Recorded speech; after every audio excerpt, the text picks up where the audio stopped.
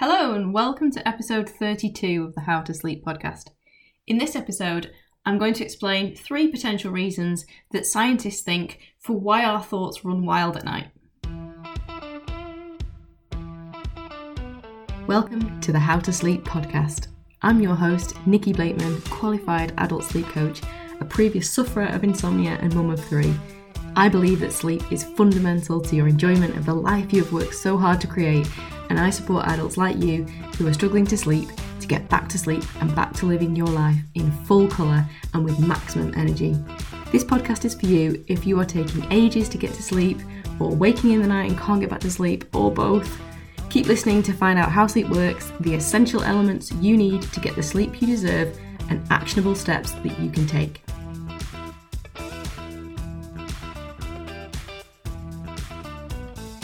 Okay, so I know that so many of you will be able to relate to this topic. When I had my sleep issue, I would wake up in the middle of the night. Maybe I needed to use the bathroom, so I'd get up, try to stay sleepy, creep to the bathroom, keep the light off if possible.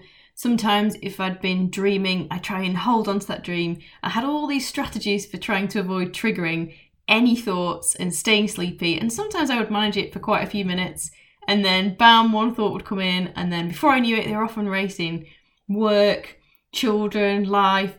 And some nights, I wouldn't even be thinking of anything useful or serious at all. I would seem to exhaust all the topics that you might think would keep you awake, and then move on to just thinking about random things like the cats, or something that happened in high school many years ago, or thinking about stuff that may or may not happen 20 years into the future. And I remember being completely baffled as to why my brain would decide to bring all this stuff up and keep endlessly thinking about things in the middle of the night. The most unhelpful time to be thinking all of this random stuff. So if this is you and you're wondering the same thing, I want to talk about 3 theories that I've come across that psychologists have come up with as to why this might happen. So firstly, particular in more Western societies, and I'm using that term generically, it's a sort of massive generalisation, but hopefully you get the gist. We're not usually taught so much about thoughts and the structure of thoughts, and we've become encouraged as a society to run with our thoughts whenever they come into our mind. In other cultures, there's more understanding of the layers of mind, of the conscious and the subconscious, and there is more active teaching and promotion of the practice of having a quiet mind. So maybe that's through meditation or mindfulness, or just periods where we allow our mind to be still, where we're just not, going so much into thinking and doing. But for most of us, we're seduced by this idea in our modern lives that our conscious, intelligent brain is the master, and we have become a kind of slave almost to our own thinking and processing. And by that I mean that we're normally constantly engaging our conscious mind all day with activity. So with screens, with work, with tasks, with conversation, we're driving, there's advertisements everywhere we look, and our brain's got no option but to keep on processing it. There's no ability for our brain to say, oh, slow down. It just keeps on responding to all this data coming in. And so we become very much creatures of our conscious cognitive thoughts and thought processes. And, in our society, the terms overthinker and worrier and worriter, they're used so widely. We can't stop analysing and problem solving and just processing thoughts and data on and on and on. So in the night, so this theory goes, we don't find it very normal to be still and have a quiet mind. So this is the first theory, that we're forcing our brains to do so much cognitive processing and never rest it during the day that this has become our normal. And so therefore we find it very difficult to switch off from this in the nighttime. And linked to this then is the notion that when we start to think unpleasant thoughts or unwanted thoughts in the daytime, we have lots of distractions that we can use to divert away from these. So we can throw ourselves into work, or think of something else, or watch TV, or go on social media, or we could talk to someone around us and let the focus on conversing with them divert us off. We don't very much practice trying to actively control that conscious stream of thoughts in the day. We usually rely on distraction to stop thinking about something that we don't want to think about. And so again, what happens in the nighttime is, because there are very few distractions, it's dark, it's quiet, and then we've got nowhere to run, metaphorically, and we're left with our conscious thoughts going around and around, which then links back to the point I just mentioned. Because we've got very little practice or experience with dealing with our unwanted thoughts and getting our mind quiet, so essentially it's not a skill that we're good at, and so we struggle to manage them in the night. The next theory for why we get into this habit is that as human beings, we don't want to feel helpless in any given situation. So obviously, psychologists think that it's not a comfortable feeling for us to feel helpless, so we want to avoid that feeling if we can.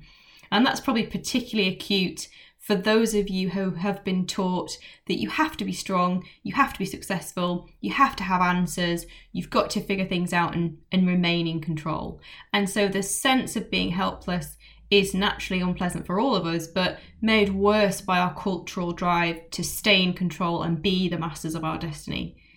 But in the middle of the night, when we mentally come across a problem or a worry, there's not much we can physically do about it right then. And so psychologists think that we may think about these things, we may think problem solving, because thinking about what to do is the next best thing to actually doing something. And so by thinking, we're kind of being proactive at least. And there is a notion that we're helping ourselves and that that's a better place to be in our minds. It's more comfortable than feeling helpless and powerless and being able to do nothing at all. So we think because thinking is the next best thing to actually doing, and we're pretty obsessed with the notion of doing, which takes us back in a way to the first point again. And then finally, the third theory is that our brain might actually need some time for mental reflection and rumination, if you like, and processing of what is happening to us throughout the day. So there's a theory that we need active thinking time periodically, just to literally process, the events as they happen in the day. But again, the problem with our modern lives is that it's not a stop-start day. We don't do an activity and then pause and, have any time to think about it. We're so busy filling our time with tasks, and then in our spare time, distracting our minds with social media and television and other distractions, like all the things I just talked about, that we've got no quiet time at all in the day. And so as a result, there's this hypothesis that when the lights go out and we stop receiving streams of data from our eyes and ears and our sense of touch, that our brain now finally has the space it needs for reflection and problem solving, and only then can it get to work on doing this. And unfortunately, this is when we need to sleep, obviously, but if the brain does need this reflective period, it has to encroach on our sleep time in order to do this, because we haven't allowed enough space in our day to achieve this instead. Okay, so these are the three theories. And when I look at these, I can definitely draw out some themes for actions that could be helpful, if in fact any or all of these theories were true. So firstly, for me, I definitely believe there is something in this notion that we don't give ourselves enough breaks from all of the data streams and the bombardment of activity that most of us are doing all day, every day. And taking regular breaks from this, to my mind, must be beneficial, and probably for a number of additional reasons other than sleep. So I definitely kind of look at that and think that's something that we could do. And secondly, I also think there's some truth in the fact that many of us are not taught enough about the concept of learning more about our thoughts and the different layers of thoughts that we have, conscious thoughts, subconscious thoughts, and how to manage these, particularly if they're unpleasant thoughts or we just can't seem to stop thinking about the same thing on repeat. And most of us are pretty educated about our physical bodies more and more these days, and how to help to support it, to keep it healthy and not overindulge it. But in many ways, our culture, we still seem very far behind in giving ourselves an education on how we can stop ourselves being at the mercy of our thoughts all day and all night, and learn some basic and helpful techniques to support our minds to be healthy, and not overindulge in our thinking in a way that's not actually helpful, but can in some cases start to become quite self-destructive, or at least self-sabotaging. So your action step for this week is to think about these three theories, Do any of them resonate with you? Is there any learning or changes that you feel inspired to do as a result of hearing more about these theories on themes? Let me know. If you want to drop me a note and let me know, please do. All right, thanks for listening and have a good week. Thank you for listening. I hope you found some value in today's episode. If you did, and you know others who would benefit from hearing this information as well, then please share with them. And if you would be so kind as to leave a positive review of the podcast, this will support me in my mission to spread the message of sleep as wide as possible. Thank you so much. If you can't wait until the next episode and you want more guidance right now, then head on over to my website and get access to my free sleep resources. Link in the show notes. Or follow me on Instagram @nikki.blakeman. Wishing you a peaceful night's sleep.